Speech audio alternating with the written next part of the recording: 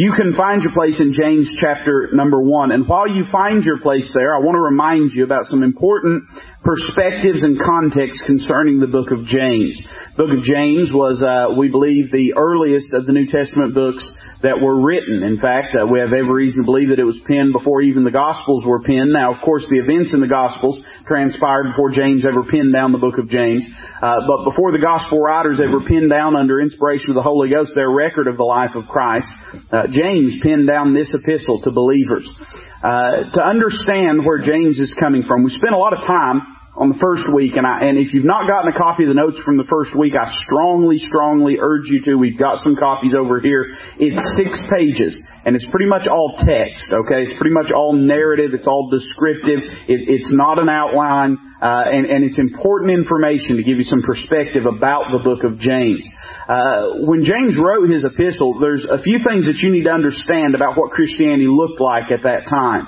When James penned down his epistle, the gospel had not, in a large way, gone unto the Gentiles yet. You remember, the gospel is given to the Jew first, then to the Greek, then to the Gentile. And all throughout the ministry of Christ, by the way, whenever Paul would arrive in a city, the first thing he would do very often, if there was not a church already there, is he would go to the synagogue and begin to dispute and begin to teach and begin to preach and begin to share the gospel with people. Well, I don't know if you know this, but in synagogues you're not going to find a whole lot of Gentiles. And so it was mostly Jews that he was winning to Christ. And not just him, but the other apostles, when they traveled and preached the gospel, they had a very similar experience. And it was not until Paul began to experience, there were 2 great cataclysmic events. Very important. I'm talking about seismic shifts in the dispensational landscape of the church. One was when Peter saw the vision of the sheep let down from heaven on 4 corners, holding all manner of unclean beasts. And this was a picture of the fact that God was going to do a work amongst Gentile nations, which was a totally radical, unfamiliar, alien concept to the Jewish mind. The other is that as Paul went about preaching the gospel, he continued to face persecution and hostility from the Jews. And on several occasions, he shook the dust off of his feet. In one particular instance, he said, "I'm not going to the Jews anymore. Henceforth, I'm going to go to the Gentiles." And this in many ways represented his calling. He was the apostle to the Gentiles. Before any of that happened, James penned down his epistle. And when he did, the church was primarily Jewish in nature. In fact, the term Christian was not even in the vernacular when James penned down his epistle. If you had asked James, what does it mean to be a Christian? He would have said, well, what is a Christian? The believers were called Christians first at Antioch in Acts chapter number 11. We can understand something about the time frame of James's epistle because it must have occurred after the martyrdom of Stephen. The reason we know that is because whenever Stephen was martyred, it began a very vicious season of persecution against Jewish believers in the Lord Jesus Christ, and they were scattered. The Bible says in Acts chapter number 8 and verse number 4 that they were scattered abroad, and they went abroad. We call this a diaspora. They were driven from Israel, and they went all over the world carrying the gospel with them. When James writes to the 12 tribes which are scattered abroad, greetings, it's evident he's not talking to Jews in a general sense, but he's talking to Jews that in a particular way, those that had believed on the Lord Jesus Christ. That's who he's writing to. So the fact that they're scattered abroad means that this must have transpired after the death of Stephen. So, if you were to look at the church in the time when James wrote his epistle, I don't know that James comprehended all of the great dispensational implications of Calvary and of the gospel as it pertained to the work that God was doing in the world. And I don't mean to shortchange James in any way, shape, fashion, or form, but all of the great truths that Paul would pin down later in the epistles that he wrote to the church at Corinth and to the church at Ephesus, to the church at Galatia, to the church at Thessalonica, to the church at Philippi. None of these things had been revealed yet. And a lot of them were things that had to be revealed. Time and again, Paul says, I'm talking about a mystery. I show you a mystery. And a mystery, of course, is not something that cannot be known, but it's something that could not be known, but has now been revealed. And all that transpired after James penned down the epistle of James. Here's how I believe James would have viewed the world of believers. He would have viewed there as being 2 types of Jews. Jews that received the Messiah and Jews that rejected the Messiah. The idea of a vast Gentile church called out from the world under the name of Christ was not something that was even on his radar. He instead viewed Christianity, and I want to word this very carefully, he viewed Christianity as the divine embodiment, the highest climactic point to which Old Testament Judaism could reach. I don't believe that James had no concept that a change had been made in his life and a change had been made in the world relative to Calvary. I believe he believed those things. But this idea of there's the Jews over there with their Judaism and here's us in the church over here with our Christianity was not very crystallized in James' mind, nor do we have any reason to think that it would be. To him, a believer was a completed Jew, a Jew that had seen in the law that it pointed towards Christ and had seen in Christ the end of the law for righteousness to everyone which believeth. He would have seen Calvary as the culmination of God's redemptive plan that He had been weaving like a tapestry all throughout the Old Testament law. And so James's concept of Christianity is very, very rudimentary. It's very, very fundamental.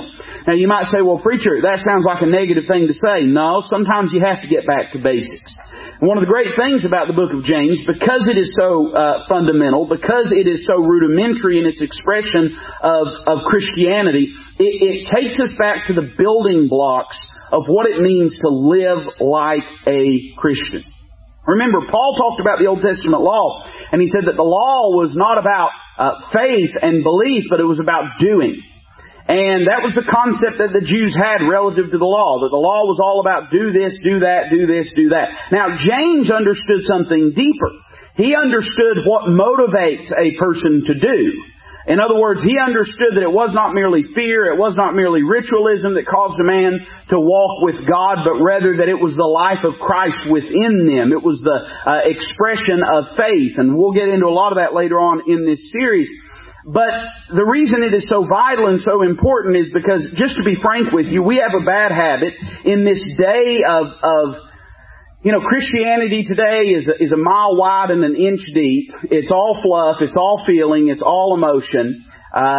Christianity today has been robbed of any practicality. It is all just sort of this weird, like a big gray amoeba, There's nothing definite, nothing absolute about it, nothing distinct about it. Everybody says they're a Christian. You live in East Tennessee, man, you don't meet anybody hardly that ain't a Christian. And yet very few people are living like Christians. It is to these people that I think the book of James has such a meaningful message. So we talked last week and about the first 16 verses of the book of James. And this was the theme of last week's lesson. I encourage you to listen to the audio, get the notes. But James begins by talking about the Christian and his battles. And in those 16 verses, he talks about temptation, the dual definition of temptation, what it means as it relates to the solicitation to do evil, and what it also means in the sense of trials and tribulations that beset believers on this walk of life. He's been talking about the fact that our Christianity and our faith, if it will not stand the test, then it is of no value. But he's also been talking about the fact that if it's true biblical faith, then it will withstand, it will stand the test, it'll seek wisdom from God, it'll lean upon His grace, it will stand the test of time and weather the storms of this life. Now, the very last thing that he was talking about in verse number 13, this is not part of our lesson tonight, but I want to give you a little context and then we'll read our scripture. He says, "Let no man say when he is tempted, I am tempted of God. For God cannot be tempted with evil, neither tempteth He any man. But every man is tempted when he is drawn away of his own lust and enticed. Then when lust hath conceived, it bringeth forth sin, and sin, when it is finished, bringeth forth death. Do not err, my beloved brethren." Now, he's been talking about the fact that God is not going to tempt you to do evil. He's not necessarily saying that God will not allow temptations in the sense of afflictions in your life, but he's saying God solicits no man to do wrong, no man to do evil. When we are tempted to do wrong, that didn't come from God. We spent a lot of time last week talking about that birth of temptation and sin in our lives, and that's the analogy that James uses when he talks about lust when it hath conceived, it bringeth forth sin. So none of that comes from God, the solicitation to do evil. God is aware that we are tempted to do evil, but God gives us grace to withstand that temptation. No man is tempted above that which we are able. We're with the temptation given a way of escape that we may be able to bear it. So then if we're not given that from God, James wants to point out some things that we are given from God and what it means in our life and how it contributes to our Christian walk. Now let's begin reading in verse 17. We'll read down to the end of the chapter, and then I've got basically 3 thoughts that I want to give you tonight. Verse 17, James says, "Every good gift and every perfect gift is from above, cometh down from the Father of lights, with whom is no variableness, neither shadow of turning. Of His own will begat He us with the word of truth, that we should be a kind of first fruits of His creatures. Wherefore, my beloved brethren, let every man be swift to hear, slow to speak, slow to wrath. For the wrath of man worketh not the righteousness of God. Wherefore lay apart all filthiness and superfluity of naughtiness, and receive with meekness the engrafted word, which is able to save your souls. But be ye doers of the word, and not hearers only, deceiving your own selves. For if any be a hearer of the word, and not a doer, he is like unto a man beholding his natural face in a glass. For he beholdeth himself, and goeth his way, and straightway forgetteth what manner of man he was.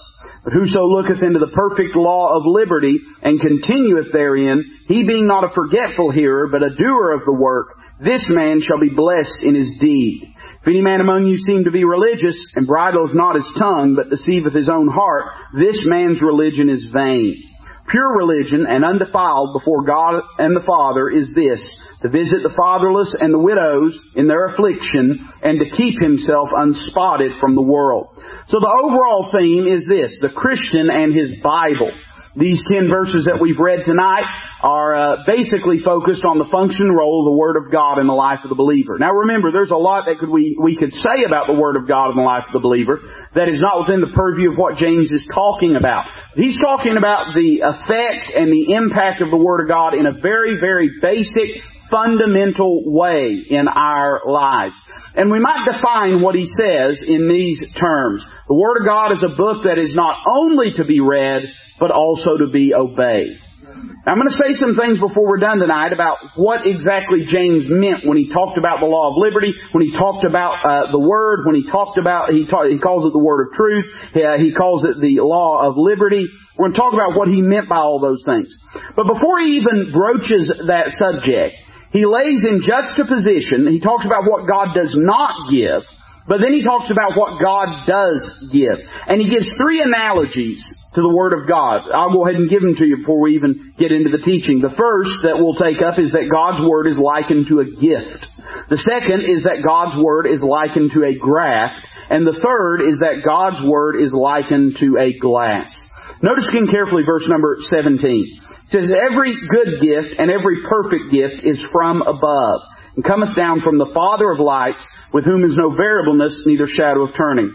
Now, I've told you that a lot of people have a perspective about the book of James that it's sort of a potpourri of religious truths and that there's no real central theme running through it. I don't believe that's accurate.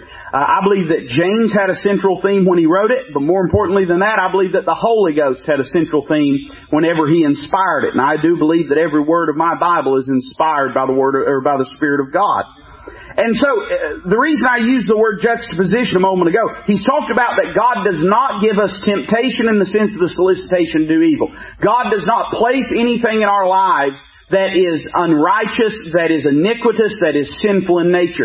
I had somebody ask me just the other day about a passage in the book of Isaiah where the Lord says that He creates evil. And that word evil has a dual understanding of the Word of God the same way, especially in the Old Testament, same way that the word temptation does. Evil sometimes means wickedness, unrighteousness, things that are contrary to the holiness of God.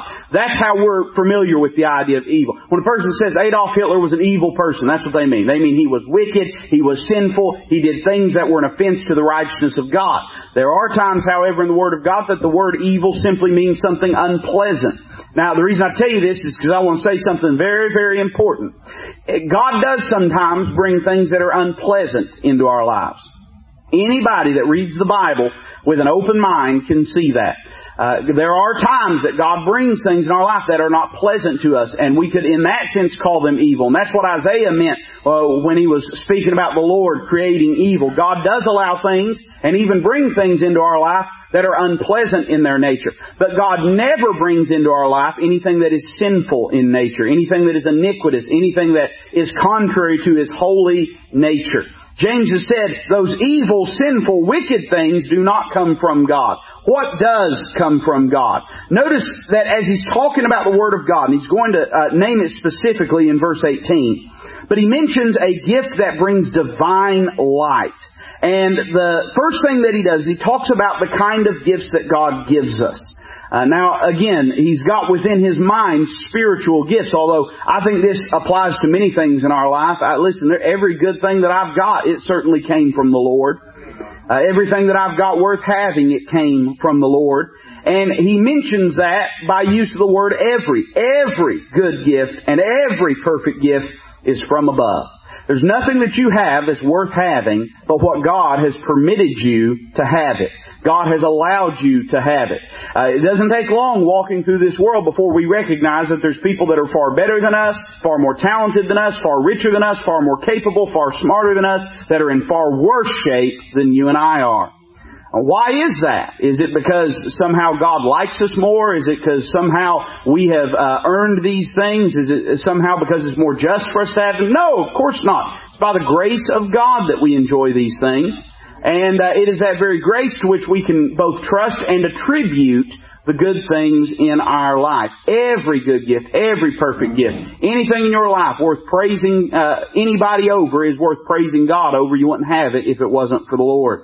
Talks about their monopoly, that every one of them comes from the Lord. But then he talks about their majesty. And there's two kinds of gifts that he describes. He says good gifts and perfect gifts. Now, that don't mean like when it was Christmas time and, your aunt got you tube socks. And that was a good gift, but then your grandma, got you a new bicycle, and that was a perfect gift. It's not what it's saying. But instead, it's talking about the gifts that God gives, number one, in their purity. I think that probably James had in mind a parable that the Lord Jesus told when he talked about the fact that, it isn't really even a parable. It's merely just sort of very expressive, vivid language to describe how that God treats us as His children. He basically says that, listen, if we ask for bread from the Lord, He's not going to give us a stone. If we ask for a fish, He's not going to give us a serpent. If we ask for an egg, He's not going to give us a scorpion. Bet you've always wondered why He said that, didn't you? There were scorpions, by the way, at that time that would ball themselves up, and they looked a lot like an egg. What He's saying is, in other words, when God gives us something, it ain't got no surprises in it. It may not go the way we're anticipating, but He don't give us anything to hoodwink us or to trick us or to deceive us. And I think probably even when the Lord Jesus made that statement, James, I think, had that statement in mind when he said this about good gifts and perfect gifts. But I think the Lord Jesus had an instance in His earthly ministry in mind when He made the statement concerning the bread and the fish and the egg. And that was whenever He was tempted by the devil in the wilderness. For 40 days He'd been tempted, and He was hungry. He was hungry because He was 100% God, but He was also 100% human. And when you're human, you get hungry. Somebody say amen to that. And the devil came up to Him, and the devil said, why don't you turn that stone into some bread? The difference being this, there was going to be a high cost for doing it. The offer from Satan was take a stone and turn it into bread. The Lord Jesus later on says, no, listen, when I ask bread of my Father, He doesn't give me a stone. Satan was trying to deceive Him, to cause Him to intrude upon, how do I want to say this right? Cause Him to do harm and perform a crime against His submission to His Father. Trying to get Him to depend on His own self instead of depending on His Heavenly Father. The Lord Jesus later on, He says, listen, when I ask my Father for bread, He gives me bread. He don't give me a stone, and I don't have to turn a stone into bread. The things that God gives us, they are truly good in nature. Now, that doesn't mean they're always pleasant, but in their very nature, they are always what we need. Always what is necessary in our lives. I had a few gifts growing up. I could tell you some stories, but Mom and Dad are here. I don't want to embarrass them. I've got some gifts. Well, I'll tell one. This was a few years ago at Christmas time. We was all sitting around, And Mom and Dad had bought Christmas gifts for kind of each of the families, you know.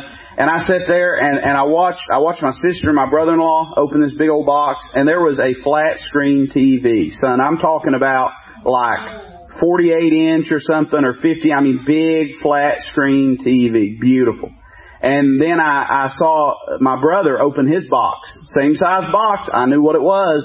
That flat screen TV. I'm talking about nice. And I was getting excited. I mean, I was looking at my box. My box is the same size as theirs. And I was excited. I knew what was in there. And I opened my box. And it was a big trash can. One of those big outdoor trash bins that lays flat that you take. It's rubber. It's plastic that you clip together. So they got TVs, I got a trash can. Which was convenient because they had those big old boxes to throw away, and I had somewhere to put them, you know. No, listen, every gift that God gives us is pure. It's exactly what we need. It may not be what we're looking for, but it's always what we need. We see that it's godlike in its purity, but godlike also in its perfection, a perfect gift. It doesn't mean that God knows exactly what we want and always gives us what we want, but the term perfection denotes the idea of maturity, of development, of something being consummated and finished. In other words, the ways in which God blesses us and the things that God gives us, He gives us to bring us along and develop us in our spiritual maturity. And also, we might make this application that what God gives us, He gives it to us right when we need it. Not a moment too soon. He gives it to us only when it is the perfect and opportune and beneficial time to receive it. Now, James is about to draw this analogy to the Word of God. And I don't want to lose sight of that because this is all true about the Word of God. The Word of God is pure in its nature. No mixture of error, no mixture of mistruth or of lie. We can count on the Word of God. It is a good gift, but also it is a perfect gift. It has the ability to perfect us, to mature us, to spiritually develop us. So he talks about the nature of the gifts. And number two, he talks about the nature of the giver. He says they come down from the Father of lights, with whom is no variableness, neither shadow of turning. I love what James, under the inspiration of the Holy Ghost, does here. He says, first off, that God is unchallengeable. And you might say, where do you get that, preacher? Well, he calls Him the Father of lights. Now, that may not mean much to you and I, but in James's day that meant something because it was very, very common in pagan worship to worship the lights of heaven, the sun, the moon, and the stars. In fact, the Egyptians considered their Pharaoh to be the manifestation of the sun god. They considered him to be the incarnation of Ra. And so here James is, and he's living in a society that has still embraced pagan worship. We still live in an idolatrous society, but we don't have the same kind of pagan worship that they had at that time. But literally, James was surrounded by people in his day-to-day life that many of them worship the sun. And James says the God that we serve is the Father of lights. He's even above who they consider to be the most supreme God that they worship. He's unchallengeable. He's the God of gods. He's the Lord of lords. He's the King of kings. And there's none like Him. And then he mentions the fact that He's unchangeable. And this is what I think is so amazing.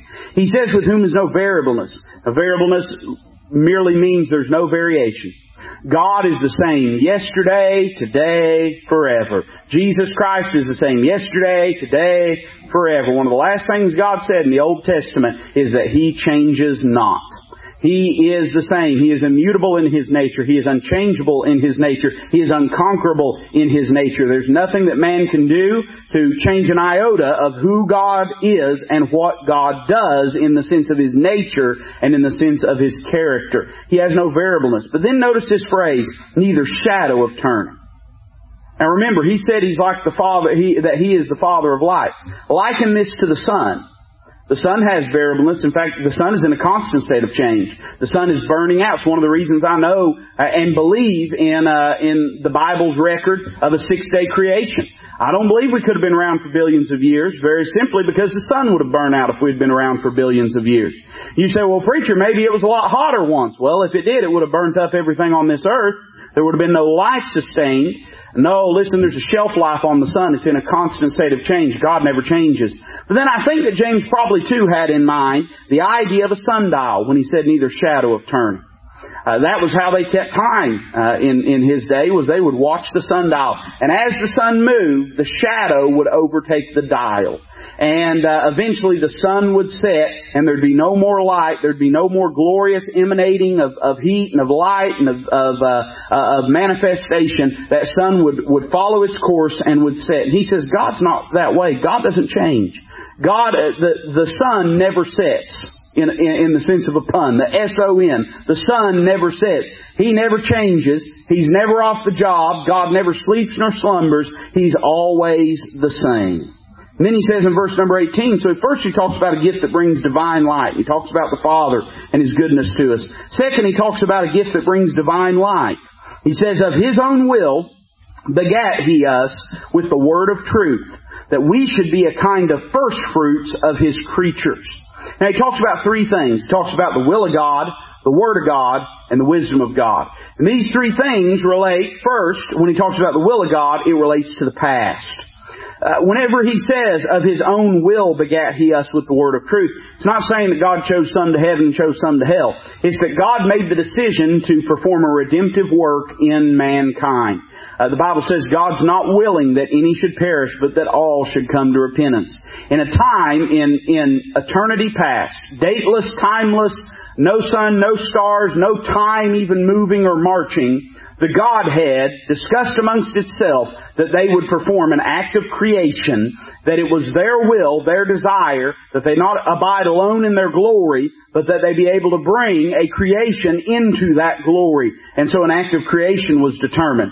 But then they understood, because God knows all things, that not only an act of creation, but an act of redemption would be necessary. That if He created man, man was going to fall. And sure enough, man fell.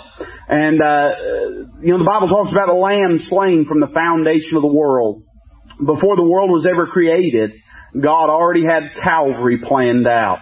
Calvary was not an audible. Calvary was not a mistake. Calvary was not a surprise to God. It was always the will of God that Christ go to the cross of Calvary, that mankind might be redeemed unto Him in the particular and special way that He is. I want to stop and do a lot of preaching there, but time won't allow me to do so. And then, consequently, that there would be an act of regeneration that would have to take place.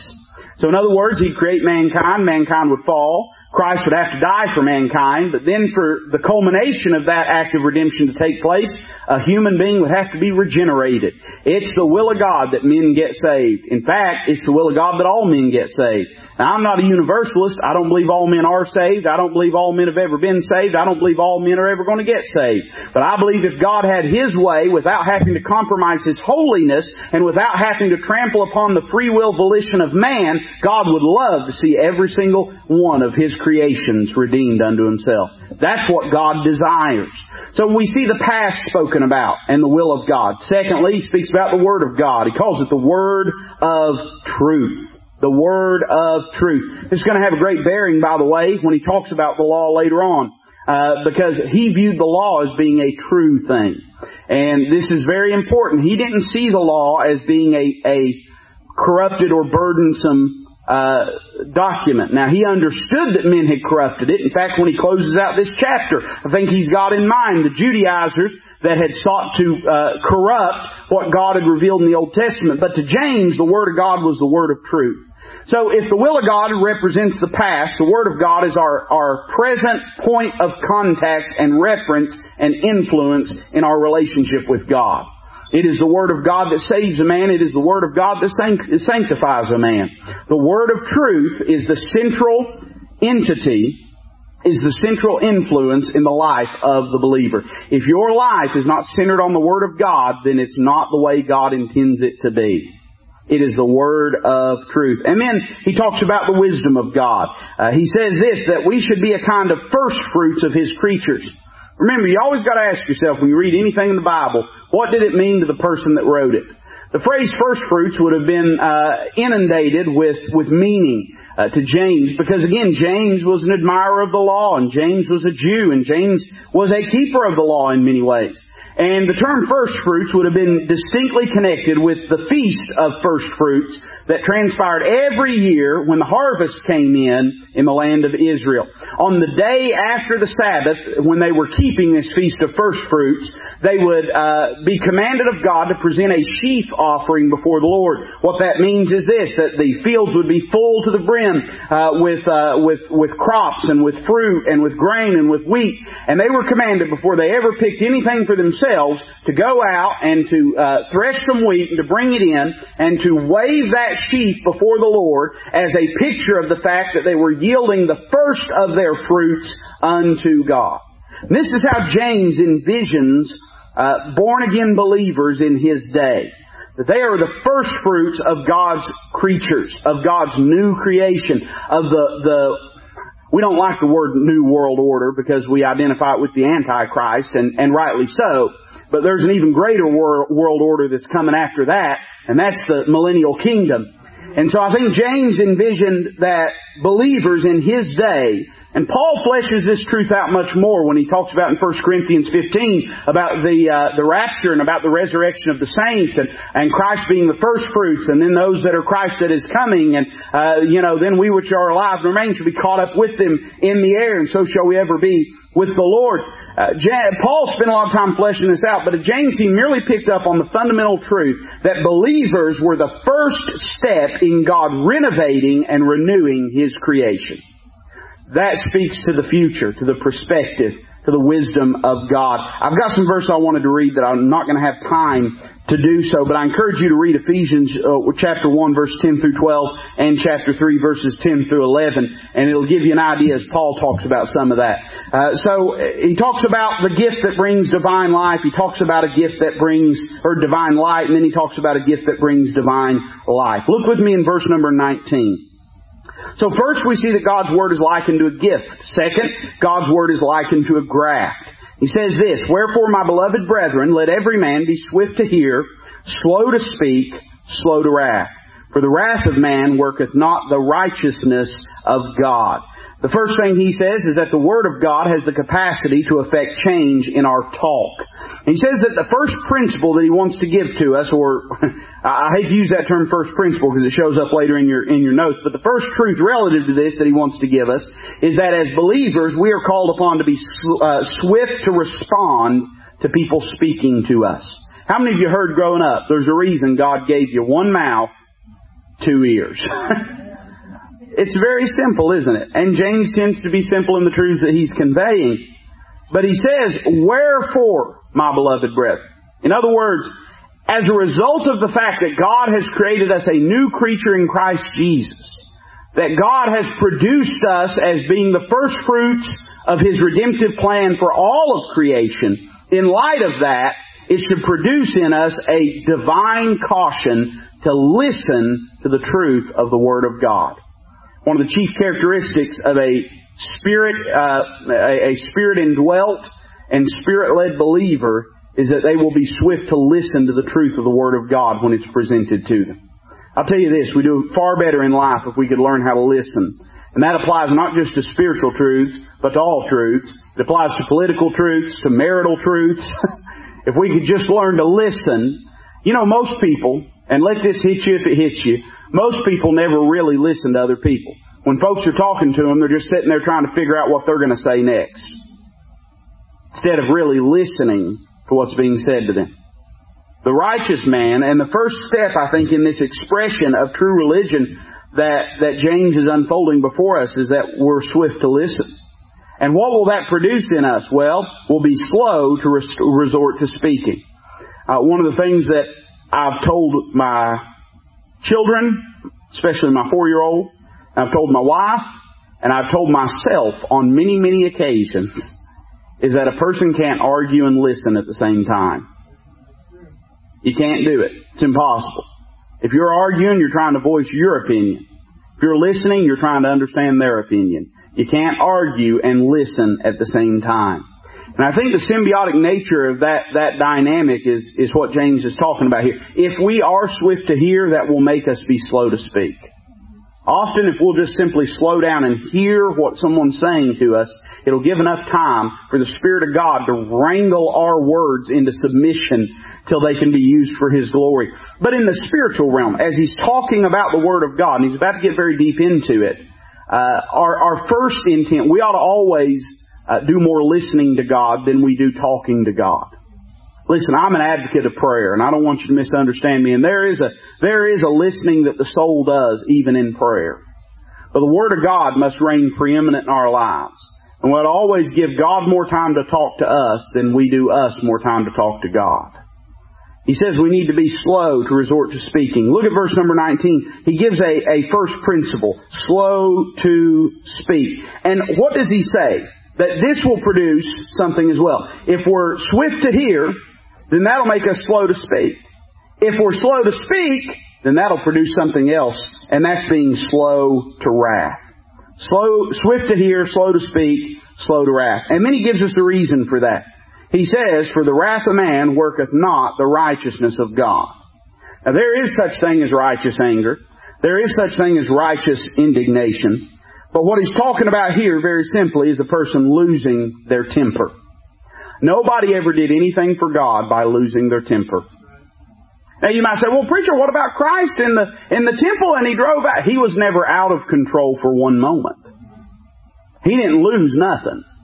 In fact, He gave a divine reason for His indignation. He said, listen, the Word of God says that this will be a house of prayer, but you've made it a den of thieves. He knew exactly what He was doing. Nobody ever accomplished anything for God by losing their temper. And I think the greatest expression of this probably, and would have been a man that would have commanded a lot of respect in James's mind, and that was Moses. You think about Moses, the meekest man to ever live. That's what the Bible says.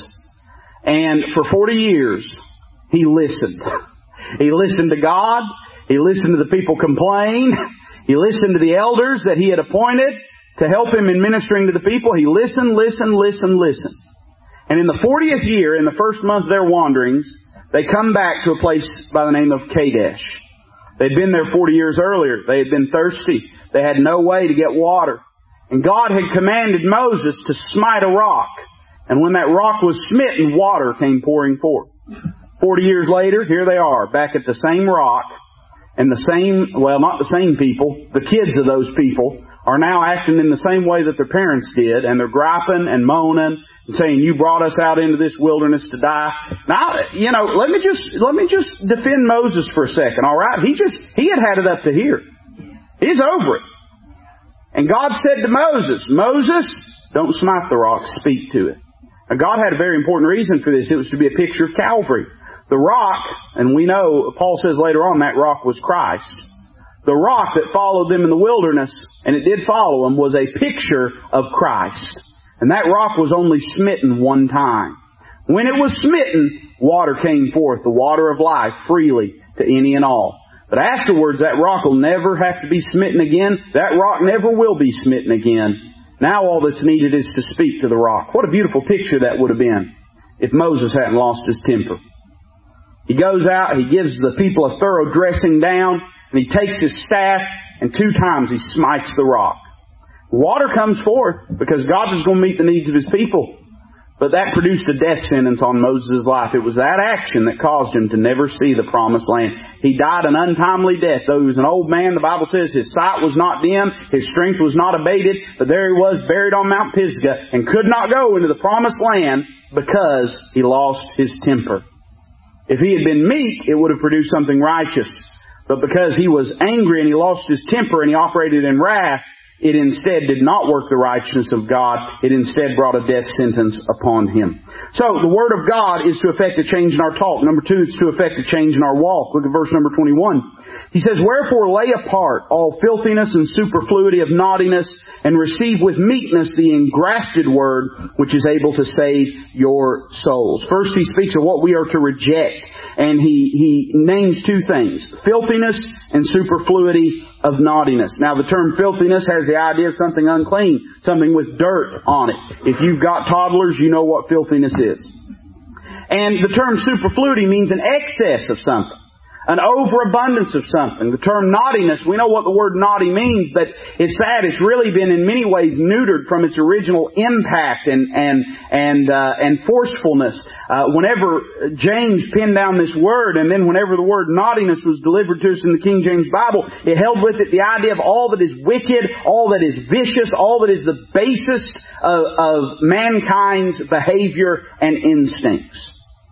In other words, all that is wicked, all that is bad, all that is filthy. James says, if we're going to work the righteousness of God, we have to lay apart all those things.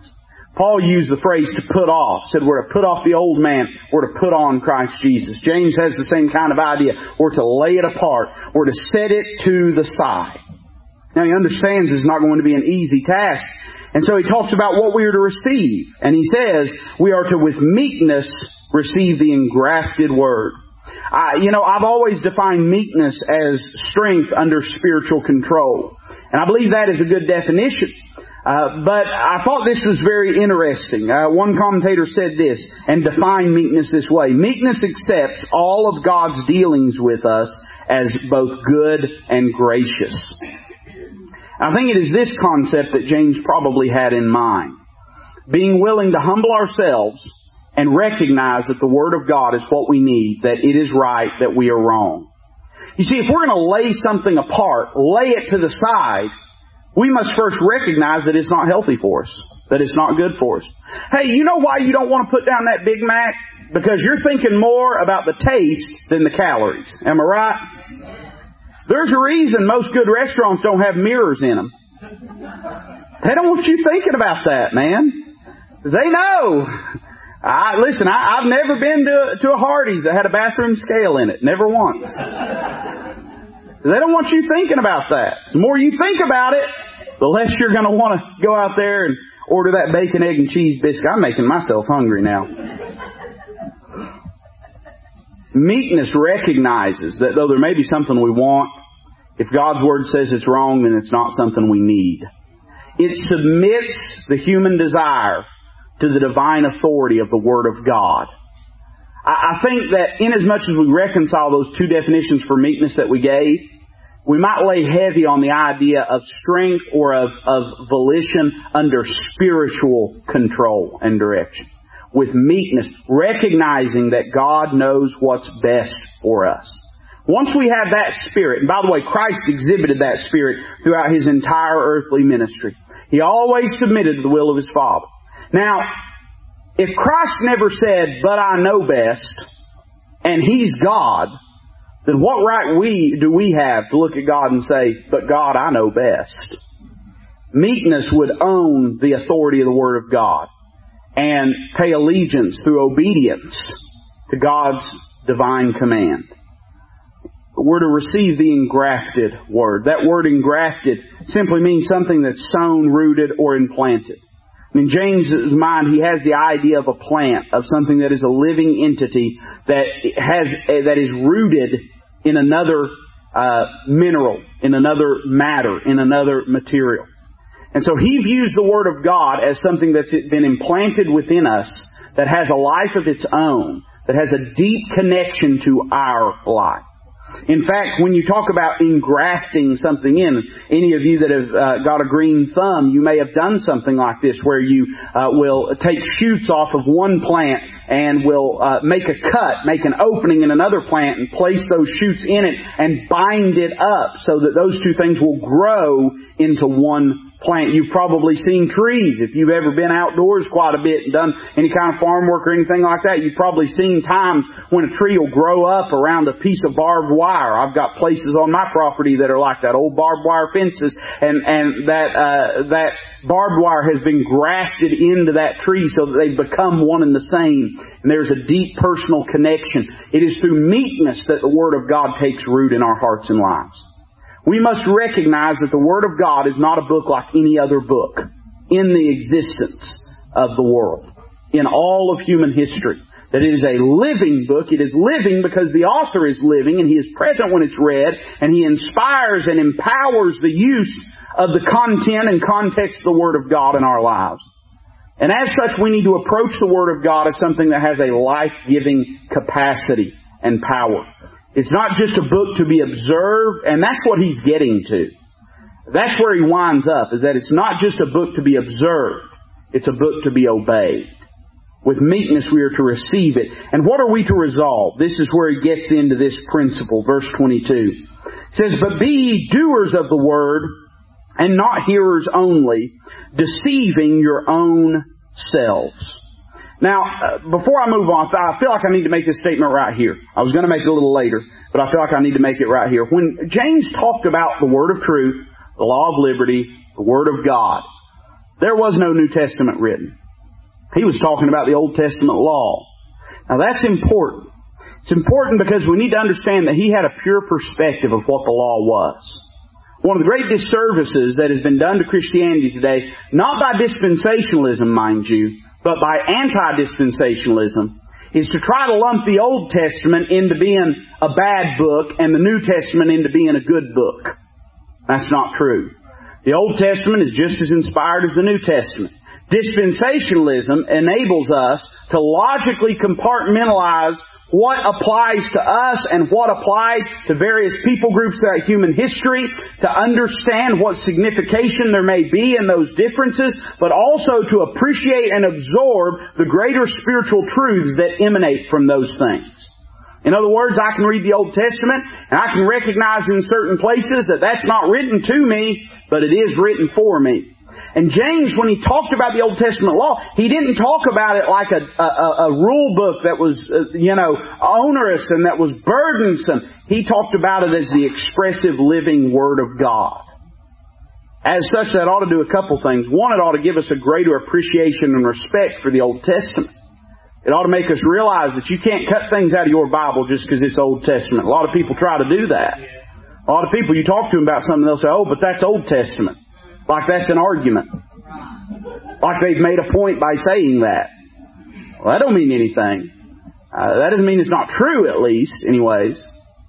But also, too, it gives us an understanding of how these rudimentary fundamental principles that James sets forth that are embodied through Old Testament law, how that it was not them that were corrupt, but it was rather the rabbinical writings and the rabbinical perspective and the rabbinical burdens that were placed upon these things that corrupted the truth of them. Now, that is not to suggest that there aren't certain things in the Old Testament that were done away with in Christ. And Paul would go on later on to talk about the handwriting of ordinances that was contrary to us, that was taken out of the way, that was nailed to the cross. And certainly that is true. But we should never look backwards through the Old Testament with disdain. We should never look at it and say, "Well, that's just the Old Testament." James said that's the law of liberty. We look at it as a law of bondage, but he called it a law of liberty. So he says we are to resolve in our hearts and minds that we're going to be doers of the word, not hearers only. To do so, to be a hearer only and not a doer, he says, is to deceive yourself. And then he gives one final truth, and it ties all of this together. Look at verse number 23. It says, "For if any be a hearer of the word and not a doer, he is like unto a man beholding his natural face in a glass." So, the word of God is likened to a gift in the first few verses we read. Then it's likened to a graft, something living, dwelling inside of us. And then finally, he likens the word of God to a glass. Now, mirrors are a relatively recent invention in the sense of a glass mirror. Most of the time throughout human history, they would use metal polished very highly. But the idea of a mirror like we are familiar with, like if you were to go in the bathroom and look and see that mirror that's perfectly reflected, is an invention that is fairly past few hundred years of human history.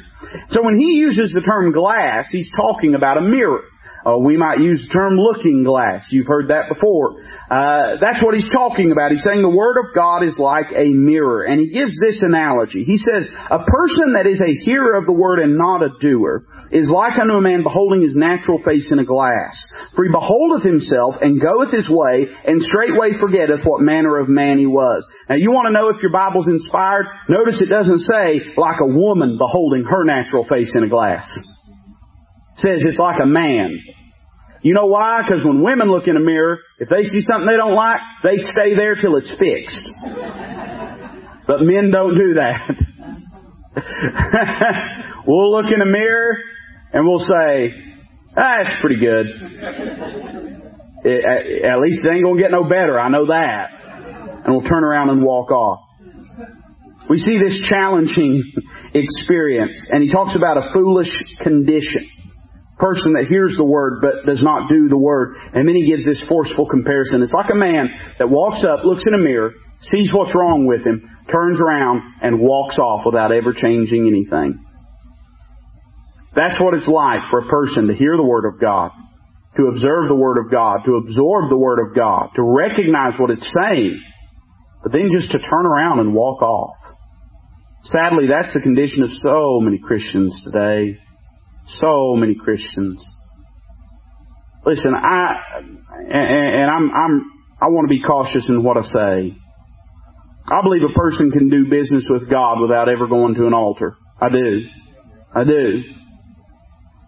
But if we can sit in pews for weeks and months and years and remain unchanged, whether that manifests with a trip to the altar or not, that's neither here nor there.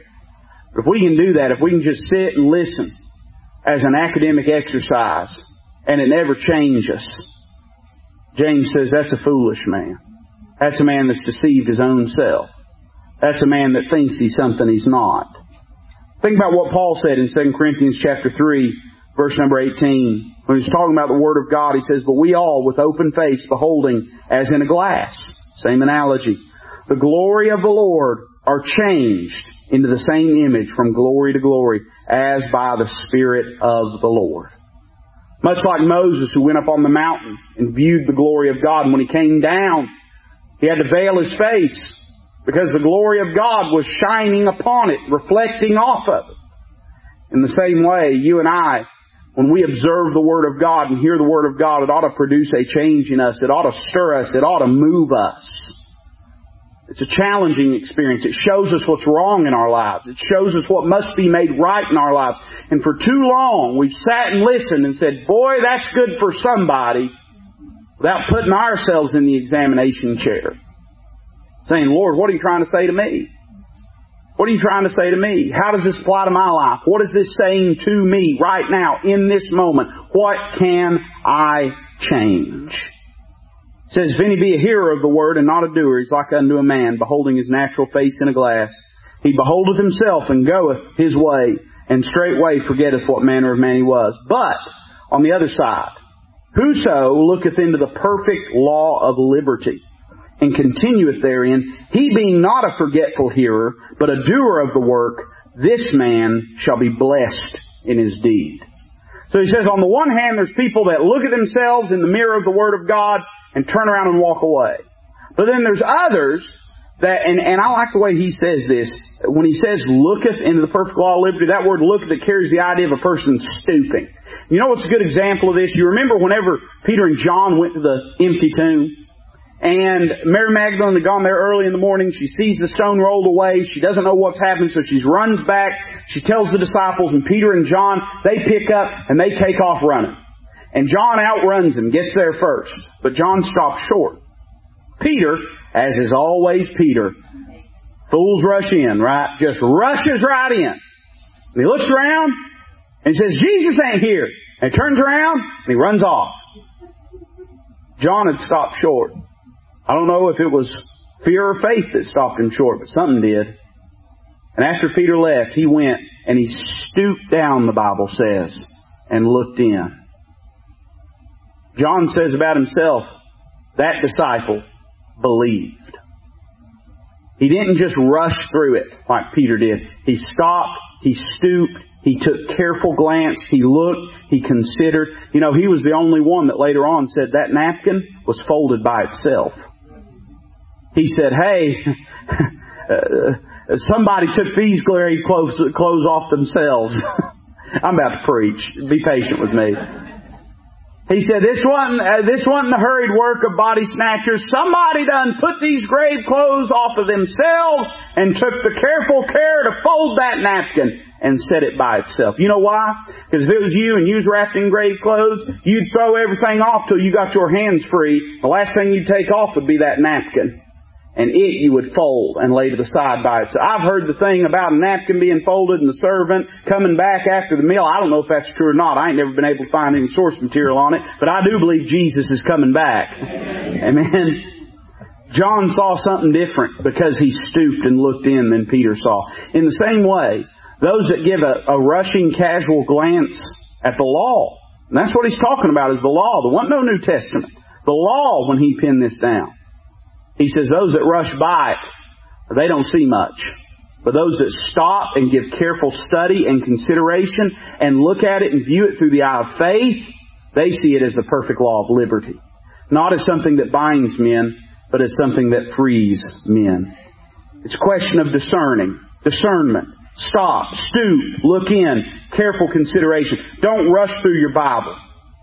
Relish your Bible. One commentator said it this way: I'd a lot rather lay my soul a soak in a few verses of the Word of God than wash my hands in several chapters every day. Spend time to meditate on God's Word. And above all, he says it's a question of discernment. Then he says it's a question of doing. He says continue it therein. Continue it. Doesn't just do it for one moment, but continues therein. You know, very few of us obey the Word of God long enough for it to work. Instead, we've been living in rebellion. God just stomps all over us in a sermon, and the Holy Ghost just absolutely drives us out of that pew, and we go to an altar, and we weep, and we cry, and we ask forgiveness, and we repent, and we go back home, and buddy, we live it for about 12 hours. Then Monday comes, and we go back to doing the same old thing we always did. Ain't no wonder we don't see no lasting effect and change in our lives. We're not doers of the Word if we don't continue in it. Hey, listen, the Bible is a miraculous book, but it won't work if you don't implement it. It doesn't work by osmosis. We have to obey it. And then finally, look at these last two verses. I'll mention these and we'll close. There is a call to behold in those first two verses that we read, verses 23 and 24. And then that's going to produce, verse 26 and 27, a call to behave. He says in verse number 26, he describes a pretended religion. He says, if any man among you seem to be religious, and bridleth not his tongue, but deceiveth his own heart, this man's religion is vain. Now, a lot of people balk at James's use of this word religion. But Judaism was a religion. It was a religion. Christ didn't come to found a religion. He came to give men opportunity to have a relationship with the God of heaven. But inasmuch as we talk about religion as being sort of an external construct of morality and of some semblance of devotion and fealty to God, Judaism was a religion. And James saw Calvary as being the culmination, the realization of what that religion pointed to. And so he says, listen, if any among you seems to be religious, I like that word seem. You know what it means? Has the opinion. If anybody says they're religious, talks about being religious, if other folks think that they're religious, he says, here's how you can tell. Here's the test. What do they do with their tongue? Can they bridle their own tongue? Can they change what they say? Can they treat men in compassion and in kindness? Listen, there's a lot of preachers and Christians walking around today that they think ugliness is sanctification. They think if you can just be mean, that somehow is a measure of devotion. Listen, and I've said this about the King James issue. I am King James only, but I don't ever want to be King James ugly. Amen. And that's true for everything. Listen, we can be right without being rude. We don't have to have a bad spirit about us. And being right won't produce a bad spirit in us unless carnality gets in the mix. Man may seem to be religious, but can he bridle his tongue? That's the question. If he can't control that, then he ain't under control. That's one of the first things the Spirit of God will get a hold of when He saves and changes a man, is that tongue. And he may seem to be religious, but the truth of the matter is, if he can't bridle his own tongue, he's deceived his own heart. This man's religion is vain, meaningless, it's empty. It don't matter, listen, it doesn't matter what you preach if what you say does not back up what you preach. And if what you live does not back up what you preach, then none of the rest matters. You can have all the religion in the world. We're seeing that right now in the Catholic Church, ain't we? Right? Vicar of Christ, incarnate, sits ex cathedra and covers up child abuse cases. I knew the Pope wanting the Vicar of Christ before that. But I'm talking about to a secular world. They see that. There's a reason the Catholic Church is declining. By the way, there's a reason that Islam is booming. Because people see it as being something genuine. And in some sense, the devotion associated with it is genuine. I'm about to get in the weeds here. I got a lot I want to say about that. But suffice it to say, people are hungry for something that changes and dictates the way people live. And that's why people are flocking to Islam. Most of the people that are flocking to Islam have come from the world of chaos. And they see in it order. And it's meaningful to them. And it's attractive to them. You see the opposite transpiring in the Roman Catholic Church. They preach order, but it's chaos.